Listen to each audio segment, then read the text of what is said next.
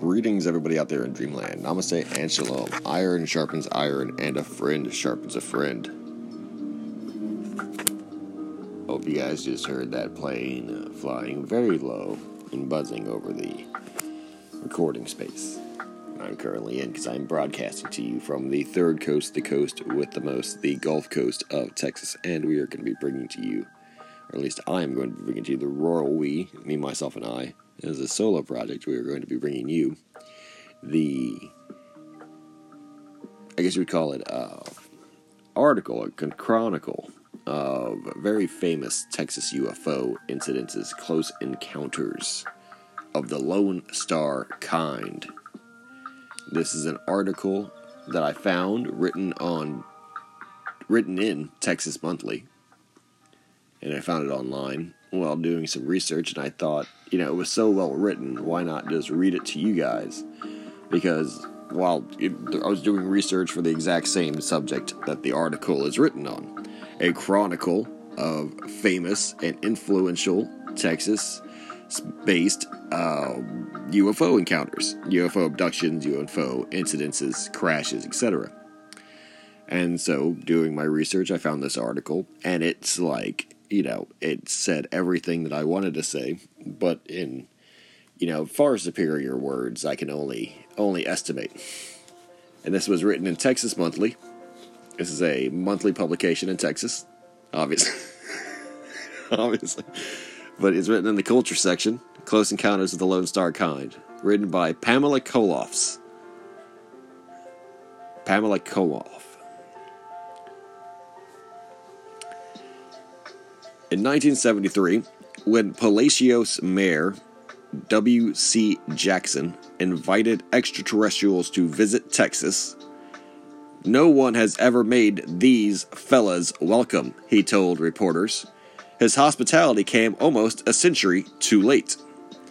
Long before anyone had heard of Roswell, flying saucers were first spotted in Texas in 1878, according to local legend, and first touched down here in 1897. In fact, Texas can boast of having some of the most compelling evidence ever uncovered of alien visitors, such as Aurora's crash site, Lubbock's mysterious lights, or Dayton's close encounters.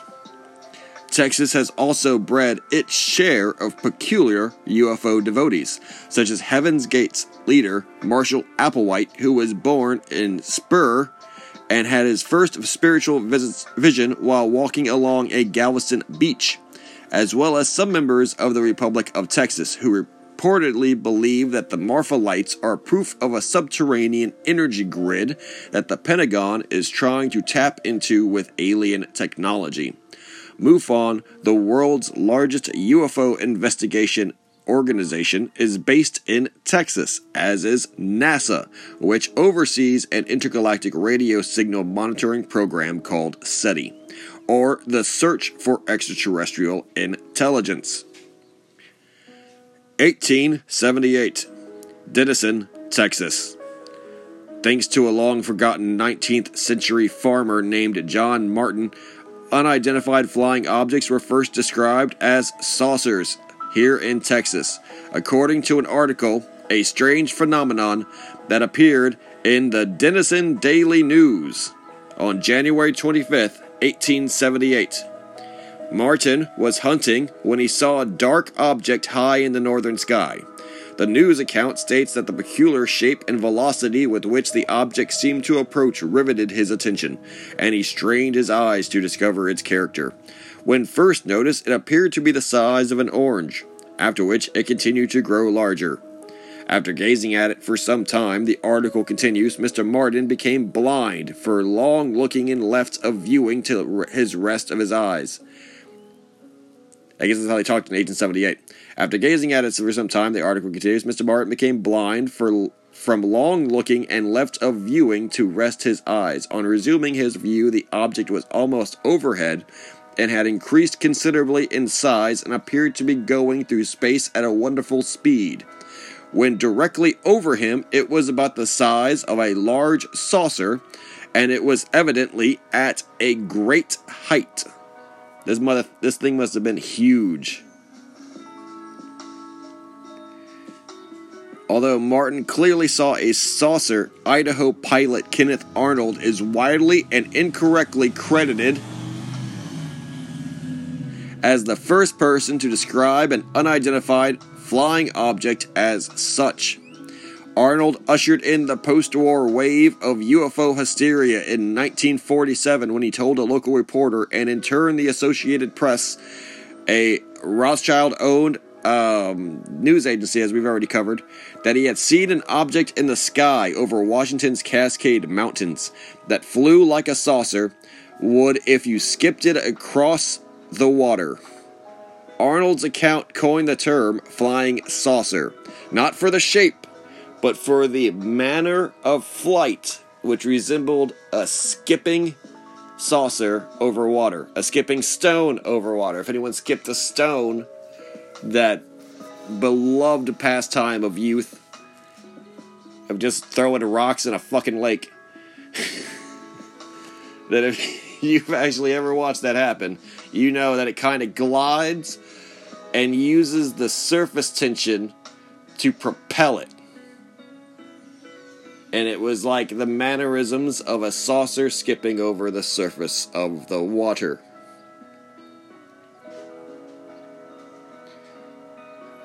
Arnold's account coined the term flying saucer, though the honor rightly belongs to Texan John Martin, who had spotted one 69 years earlier.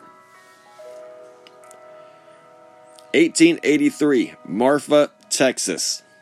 According to Apache legend, the ghostly flashes of light that appear in the night sky of the West Texas are incarnations of the wandering spirit of Apache Chief Alaste, who was hunted the Chineta Mountains since his execution at the hands of the Mexican rurals in the 1860s.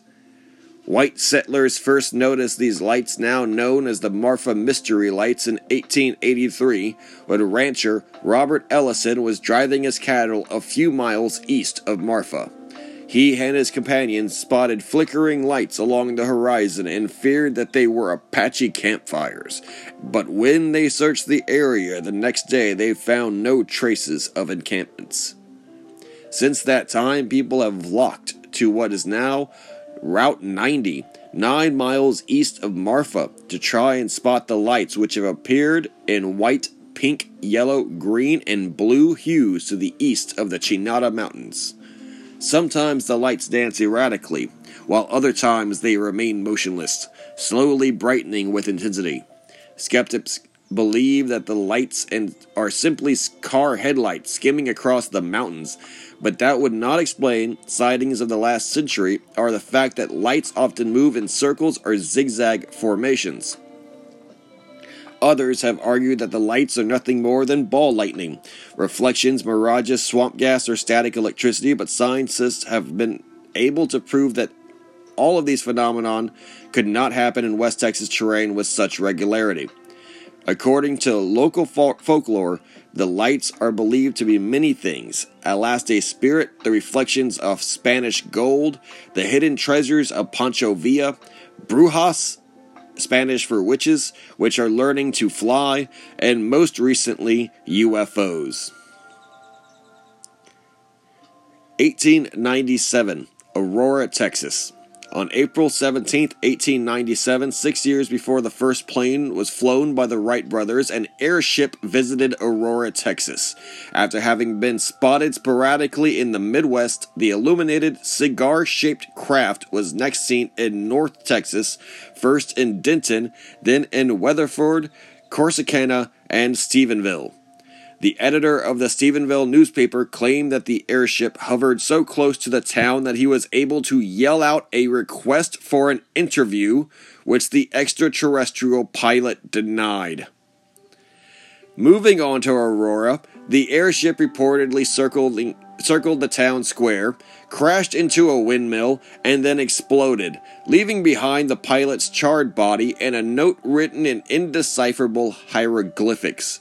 According to an article published in the Dallas Morning News 2 days later, the pilot was thought to be a native of the planet Mars.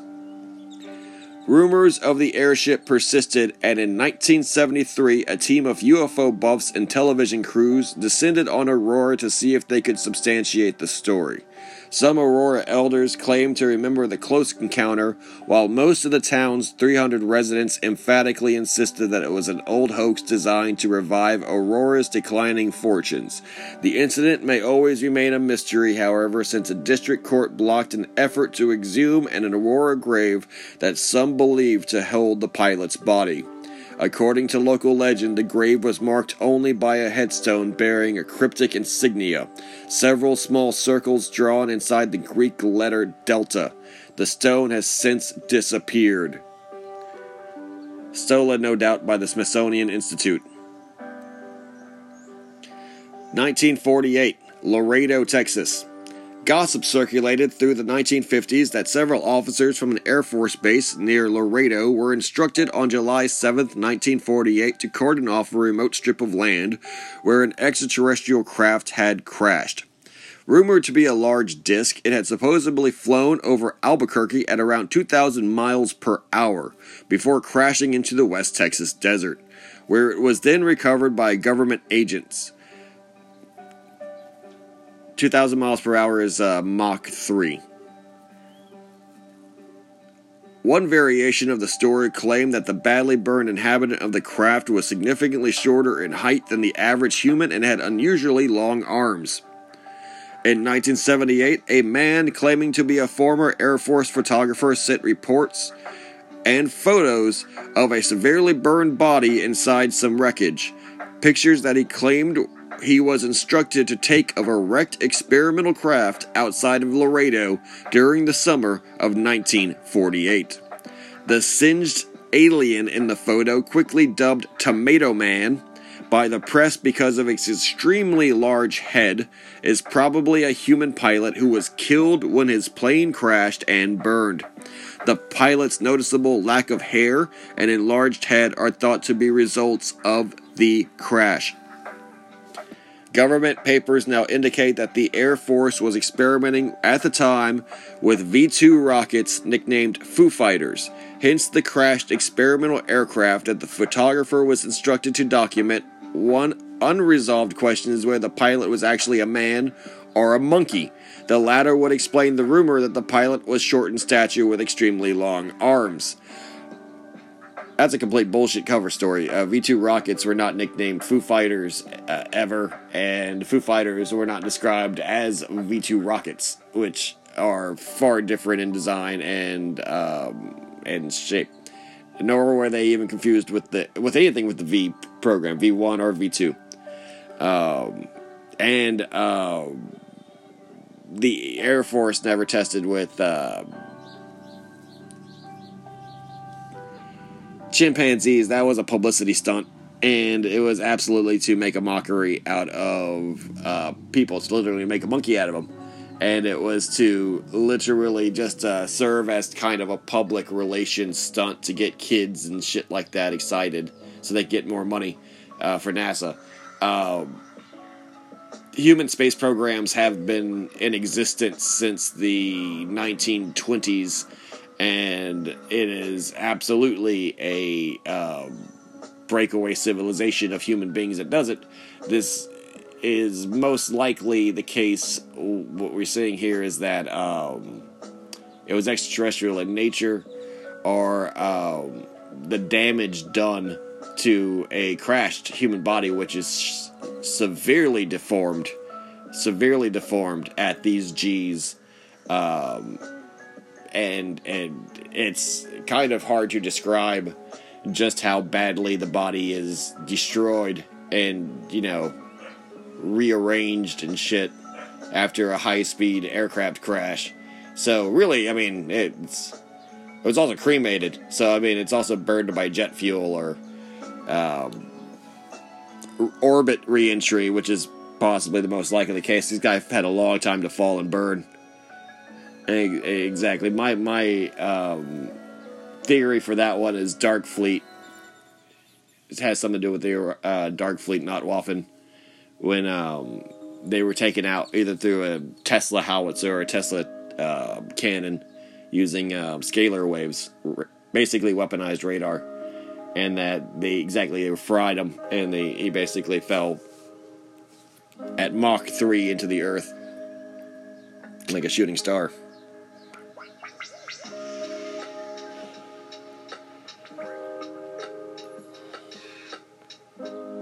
(1951) Lubbock, Texas. Before Buddy Holly put Lubbock on the map, the Lubbock Lights gave this panhandle town national fame. On an August night in 1951, several college professors sitting outside on a porch saw a formation of blue lights fly quickly overhead. They waited to see if the lights would return, and later that evening they observed the lights again. That same night, a Lubbock woman was also spotted the blue lights as she was taking her laundry off a clothesline. The lights, she later told Air Force investigators, framed the tail end of an enormous wing-like craft. A few days earlier, an employee of the Atomic Energy Commission saw the same type of aircraft in Albuquerque, a wing-shaped object with blue lights at its base.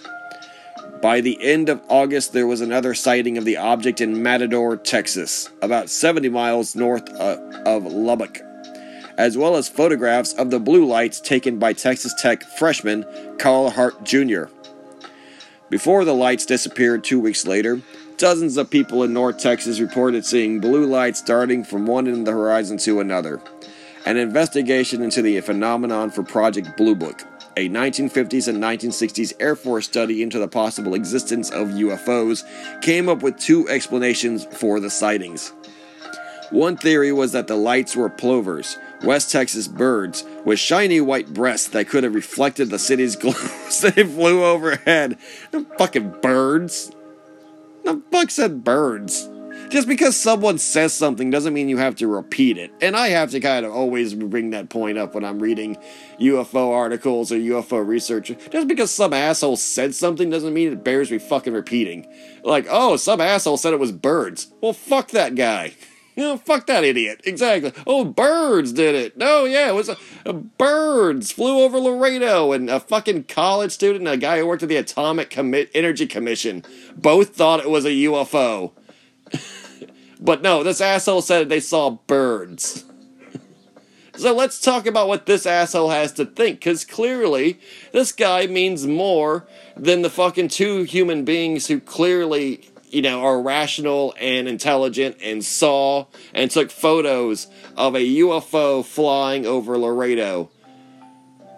Yet that's what I'm saying, like, it doesn't bear fucking repeating. If you went to a murder trial and said, birds killed this man, to take this man off the court, hold this man for contempt of court, or kick him out of my courtroom.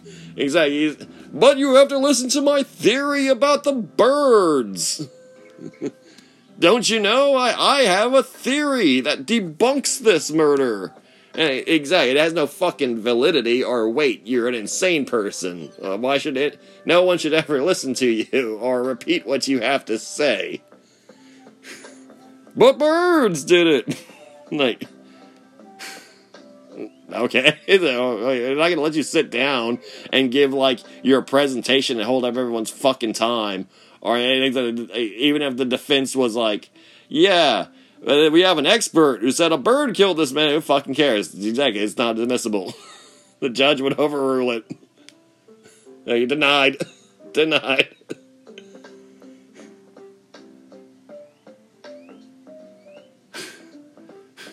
Same as actually a result of Lubbock's newly installed mercury vapor street lamps that gave off a bluish haze. Yeah, it was the fucking street lamps. The Atomic Energy Commission employee and the Texas Tech college student had never seen a fucking street lamp, I guess, because it's Texas, don't you know? What the fuck's a street lamp? We were just learning what electricity was. It's only Texas Tech. They're assholes, they're not idiots. They're assholes, they're not idiots.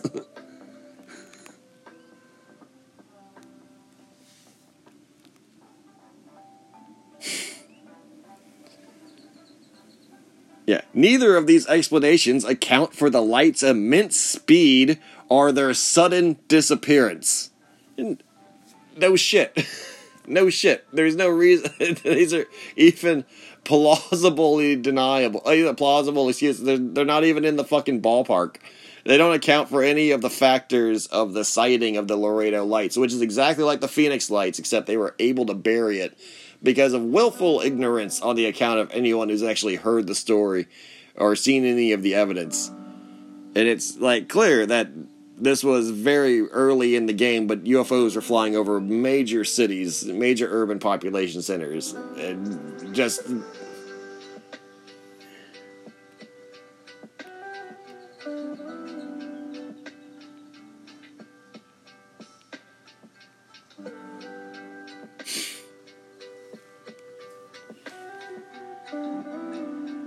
The Air Force ultimately categorized the Lubbock Lights sightings under the inconclusive heading Unidentified, making it one of the most famous and widely witnessed UFO incidences in history. 1957, Levelland, Texas. Not far from where the Lubbock Lights were seen years earlier, residents of Levelland, Texas reported 10 UFO-related incidents during the course of several hours on November 2nd, 1957. The first close encounter took place around 11 o'clock in the evening when farm workers Pedro Saucedo and Joe Salas saw a giant, brightly lit object fly over their truck. As it passed overhead, the truck's headlights and engine went dead, resuming to normal only once the craft had disappeared. Saucedo reported the incident to Levelland police, who received a call an hour later from a Levelland resident, Jim Wheeler, 8 miles from the original report. Wheeler said that his engine and headlights had failed as he approached a brightly lit, egg-shaped object in the road. Once the craft had ascended into the sky and disappeared, Wheeler was able to restart his engine. Sheriff Ware Clem and Deputy Pat McCulloch drove along Route 116 searching for the glowing object when finally at 1:30 a.m. they spotted an enormous egg-shaped craft that looked like a brilliant red sunset across the highway. According to Clem, it lit up the whole pavement in front of us for about 2 seconds, he said, and then it disappeared. Throughout the night, Levelland Police Department continued to receive calls describing a similar bright object that caused lights to dim and car engines to shut off. The Air Force investigated, speculating that the incidents were examples of ball lightning. However, Dr. J. Allen Hynek, the Air Force's primary UFO investigator at the time, recanted this conclusion in later writings. I am not proud today that I hastily concurred in Captain Gregory's evaluation as ball lightning as the explanation for the Loveland sightings, on the basis of information that an electrical storm had been in progress in the Loveland area at the time. That was shown not to be the case, wrote Hynek. Besides, I had given it any thought whatsoever, I would have soon recognized the absence of evidence of the ball lightning can stop cars and put out headlights. The Loveland sightings remain unexplained, he finishes. In 1975, Seguin, Texas. The world's largest UFO organization, the Mutual UFO Network, MUFON, was originally founded in Illinois in 1969 after the Air Force abruptly ended Project Blue Book, its study of the possible existence of UFOs, continuing where Project Blue Book left off. MUFON went about researching, investigating, and compiling reports of UFO sightings in an attempt to resolve the question of whether or not UFOs exist. In 1975, MUFON relocated to Seguin, where it resumed documenting UFO sightings, alien abductions, crop circles, and animal mutilations throughout the world by using the organization's vast network of investigators. Now considered to be the preeminent UFO authority, MUFON hosts an international symposium each year, publishes its own magazine and 312-page investigator's manual, and is frequently called upon by writers from the X-Files and Unsolved Mysteries for script material. MUFON's charismatic 76-year-old founder, Walt Andrus, and the organization's vast resources such as museum filled with rare UFO photos, stacks of declassified government documents, and a database containing thousands of investigators' methodically researched reports, have drawn everyone from German physicists to Hollywood producers to Seguin, Texas. 1980. Dayton, Texas. On the night of December 29, 1980, on a remote road, 40 miles outside of Houston. Restaurant owner Betty Cash, her friend Vicki Landrum, and Landrum's 7-year-old grandson Kobe were returning home after a night out when a large, glowing, diamond-shaped aircraft spurting flames descended from the sky and hovered above the roadway in front of them. When they got out of the car to take a closer look at the object, which made a loud roaring noise, they were soon forced to return to the car because of the intense heat emanating from the craft. Cash claimed that as she grasped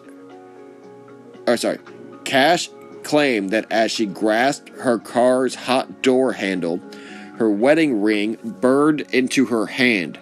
Soon thereafter, the mysterious aircraft flew away along with a swarm of black Chinook helicopters. Cash, who had remained outside the car longer than the Landrums, was admitted to a local hospital as a burn victim. All 3 passengers manifested different symptoms of what appeared to be radiation sickness, such as burns, blisters, nausea, rashes, severe headaches, sore eyes, and hair and fingernail losses. Cash was later diagnosed with breast cancer, and Landrum developed severe cataracts. "I've never believed in UFOs," Mrs. Cash later told reporters. "I was the first one to laugh." But she added, "I was terrified. Now I'm afraid to look up." 2 theories swirled around the incident. Either the object was an experimental military device which had gone haywire on a test flight, or some speculated it was a recovered alien aircraft what the Air Force was trying to hide. Cash and Landrum hired a lawyer who filed suit against the government for $20 million in damages. The case dragged on in a district court for several years and called upon the testimony of officials from NASA, the Air Force, and the Army and Navy, before being dismissed in 1986 because of no governmental agency owned or operated any aircraft fitting Cash and Landrum's description. To this day, there is no conclusive explanation of that night's events.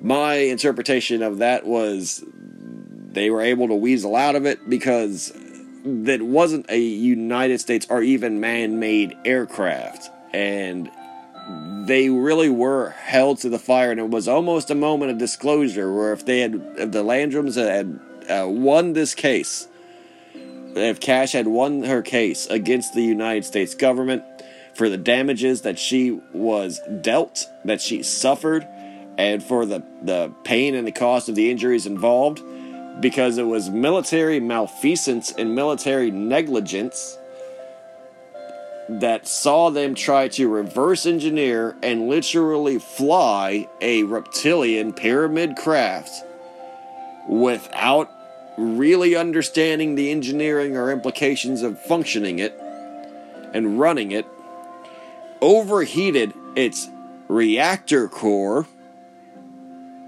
and nearly crashed it into that highway, nearly crashed it into that road, which is something they train military pilots, because they use helicopter pilots because of the hovering and the 360-degree VTOL type experience necessary for the piloting of these, I call them, subsonic UFOs, basically. They have various properties regarding their functionality and their locomotion that make them extremely amazing, awesome craft, but they function basically the same as helicopters do when compared to, say, jets or rockets. It's not the same, but they are both flight and they're both aircraft. Now, the overheating of this reactor saw them try to do what they can to dump the overheating core's material, fission material, the actual exhaust material, the gases, the exhaust gases, out before they literally lost the craft, right? And presumably, saved their lives in doing so. Unintentionally, as time would have it, as luck had it, destiny always sees these things when two parties meet on a road at night, right? As Destiny always sees these things. Isn't it odd how the life forces of people will always pull them together like magnets in the middle of fucking nowhere? And that's one of those things that I've noticed to a lot of extent, where you could be the only person in a parking lot or something, and somebody will show up and unintentionally be walking right where you are, either because they intended to be there too. And this is like, you know, if you're on a beach by yourself, and it's like not insane to think that someone would come to the beach, but it's, you know, even if you're trying to find like what you thought was only a place you knew, that someone also is there, or that, you know, there's just some bullshit that sees them show up, you know, and it's one of those things where it's you could be the only two people in the fucking woods, and exactly, you'd bump into each other, and shit like that. It's like you had to fucking bump into each other. And it's exactly, you'd be the only person that walked down the street, the only two cars out at night, and you guys would both run into each other or some bullshit. And it's just that kind of bad luck that people bring with them. And it's bad fucking luck, but the game was rigged from the start, and she was there at the wrong time, at the wrong place at the wrong time. Got a face first of that fucking reptilian power cell exhaust, which is just absolutely anti-life. It's absolutely radiation. It's fucking toxic as hell. And what's actually funny about my knowledge of the reptilian ships is that they breed that shit. They love that shit. And their ships, they blow the exhaust from their reactor cores into their ships as a type of air conditioning, because they're reptilians, and you just gotta understand, they live in like radiation and shit. They drink like the water from Fukushima, and they love that kind of shit. And for human beings to have thought they could safely operate a recovered reptilian craft, and not understand that everything there is like, you know, it will kill you. It will fucking kill you. It's extremely hostile to human life.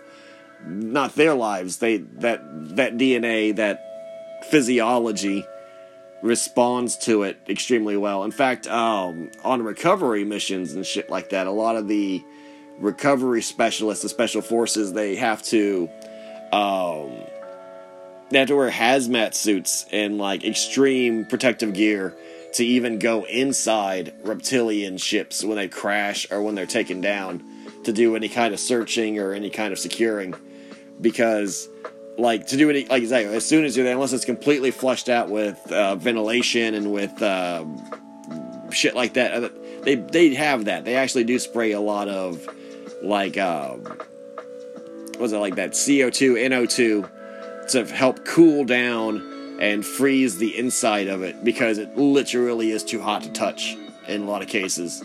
One of the things that's always been described in reptilian ships is that they're kept at like 120 degrees, 130 degrees Fahrenheit. Like, it's just it insanely fucking hot inside a reptilian ship. It's like an oven. It literally feels like an oven, and they're just walking around like fucking chilling. And exactly, if you would actually understand that the radiation, the background radiation that's causing the heat, is even more dangerous than just the heat exhaustion or the dehydration or the heat stroke. Like, it's just filled with gamma rays. It's just filled with like a bunch of bad shit, like a bunch of X-rays, and they're just like basking in it. And they just love it. But yeah, that's my theory of what happened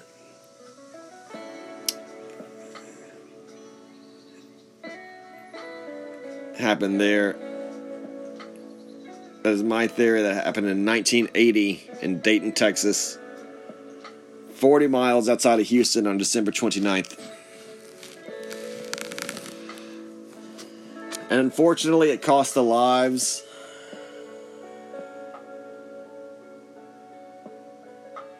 of the people who witnessed it.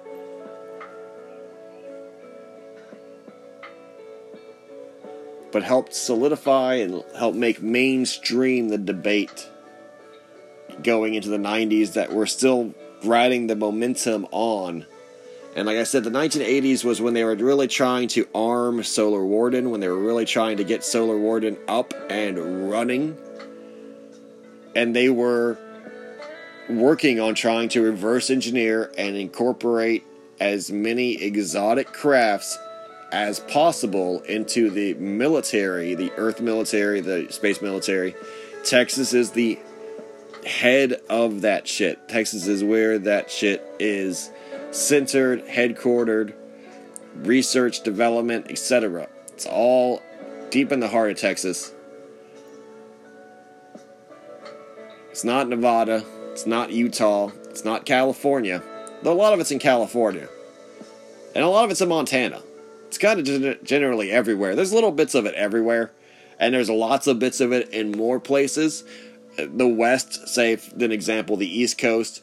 But it generally is spread out everywhere. And that's what people need to realize. That there's really not one place in America without secret space program activity going on somewhere at some time, involving some fucking people doing something that they don't want you to know about and will never tell you. And unless you find out for yourself or listen to people who have found out and are able to, piece together the pieces, etc., or have any kind of like remote viewing where you can see through walls and see through time, you're never really gonna get the answers from these people. There's no white papers. It's all above top secret. It's all black budget and shit. But every state has it. Every state has it. I'm just focusing on Texas because I think Texas is the capital of it. And that's been reported before. I have corroborated that evidence. We have done our research on it. The Royal We, me, myself, and I have done our research on it. And, this is just going to be a short article I wanted to read and everything for you guys. Have it out there. I'll be doing another episode elaborating on this. This is all going into researching the kind of a bigger, longer form episode. Possibly for next week. About Texas and the different accounts, different occurrences there. Thank you all very much for tuning in, listening to Beyond Top Secret Texan. The Beyond Top Secret Texan podcast. Broadcasting to you from the third coast, the coast with the most. Gulf Coast of Texas. Thank you all very much. Thank you all very, very much for supporting me. Quick business announcement. Quick company announcement. LLC announcement. Patreon got discontinued and deplatformed. This is the first podcast I'm going to be announcing it and everything like that. But moving forward, no longer going to be having the Patreon. There's no longer patreon.com/Beyond Top Secret Texan. So you guys will get refunded. You guys will get refunded for this month. Don't worry about that. Now you guys can go support. I know it sucks. I hope you guys save the links and everything. I'm trying to imagine and work out a way that still continues the tiers and the exclusivity, but temporarily now I might have to redo the entire thing and will be offering a lot of the services that used to be exclusive to Patreon. I know a lot of you listeners out there were Patreons. It's exclusive to Patreon to everybody, just as a kind of attempt at preserving, and to attracting as many supporters as possible. I know that they were exclusive, and I know I kept that evidence exclusive as a reward for people who would be, active supporters and willing to contribute financially to the continuation and the survival of this program. It's not to be unappreciative of your guys' support. Absolutely, I'm appreciative of support. I'm just figuring out the alternatives currently, but I feel that the content that was usually restricted to Patreon access only now deserves, because it's being censored, and because those links, everything that was on there is now effectively removed from the internet, from any kind of access, right? So instead of it being where no one can see it, and because the option that I preferred, which was the ticket price for my labor, for my research efforts, for my specialty, etc., however humble they may have been, absolutely worth it in my mind, absolutely great deal for the content I provided. Now that that's made impossible for the time being, well, instead of resigning and accepting the fact that both those options limit the material to nobody, taking it completely off the board, I choose to make it public and make it free for everybody, moving forward in as many places as possible. This is not like I said, taking advantage of you guys or treating the people who have contributed and supported through Patreon with any unfairness or with any disrespect, but rather opening the doors for a limited time for free access to this information, hopefully growing the Beyond Top Secret Texan supporting family and the supporting groups to a larger and larger circle, and to stand defiantly against censorship, to stand defiantly against the party line, as it were, the restriction of free speech and the persecution of champions of free speech by limiting their ability to provide for themselves, infringing on their inalienable human rights for life, liberty, and the pursuit of happiness, and for inciting persecution against them through absolutely bias and unfair rhetoric,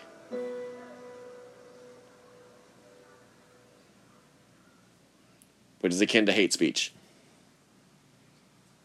But people like myself who believe in free speech understand the game,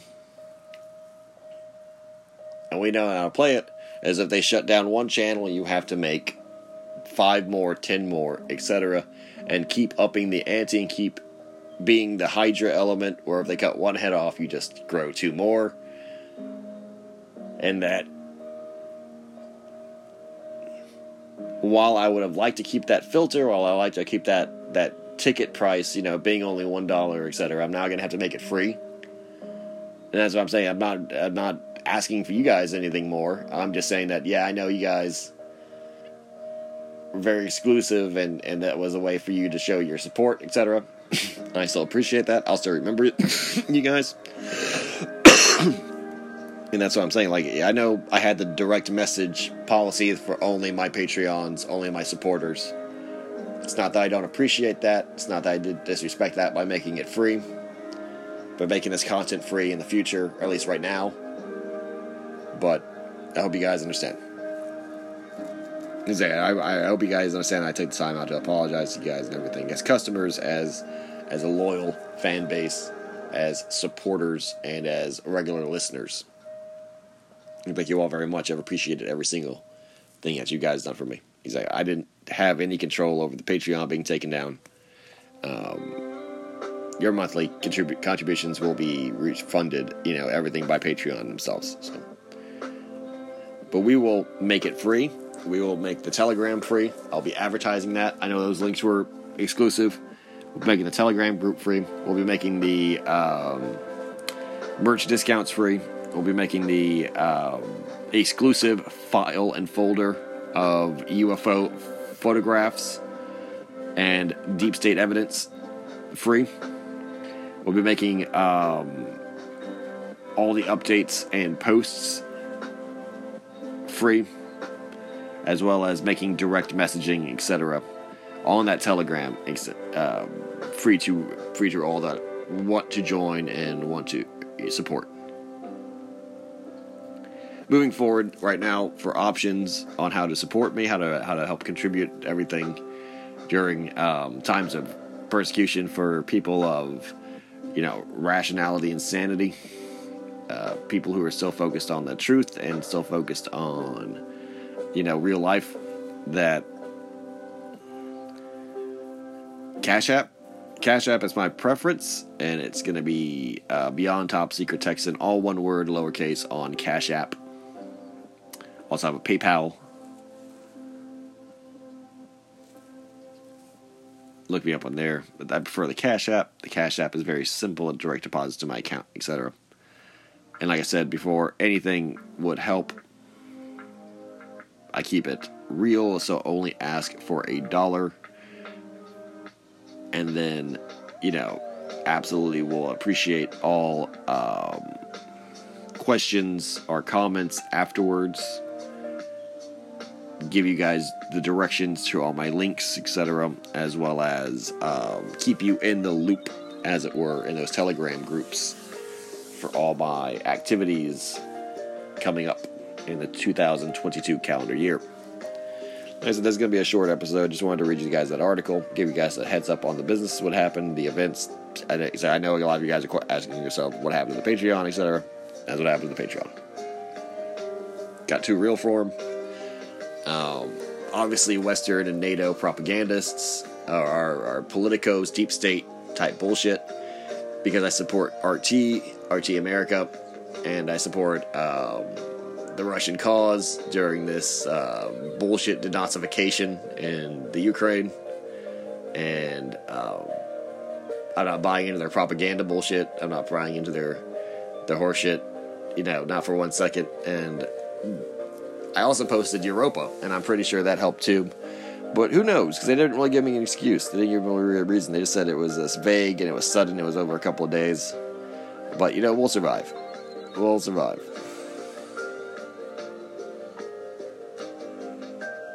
Beyond Top Secret Texan will survive.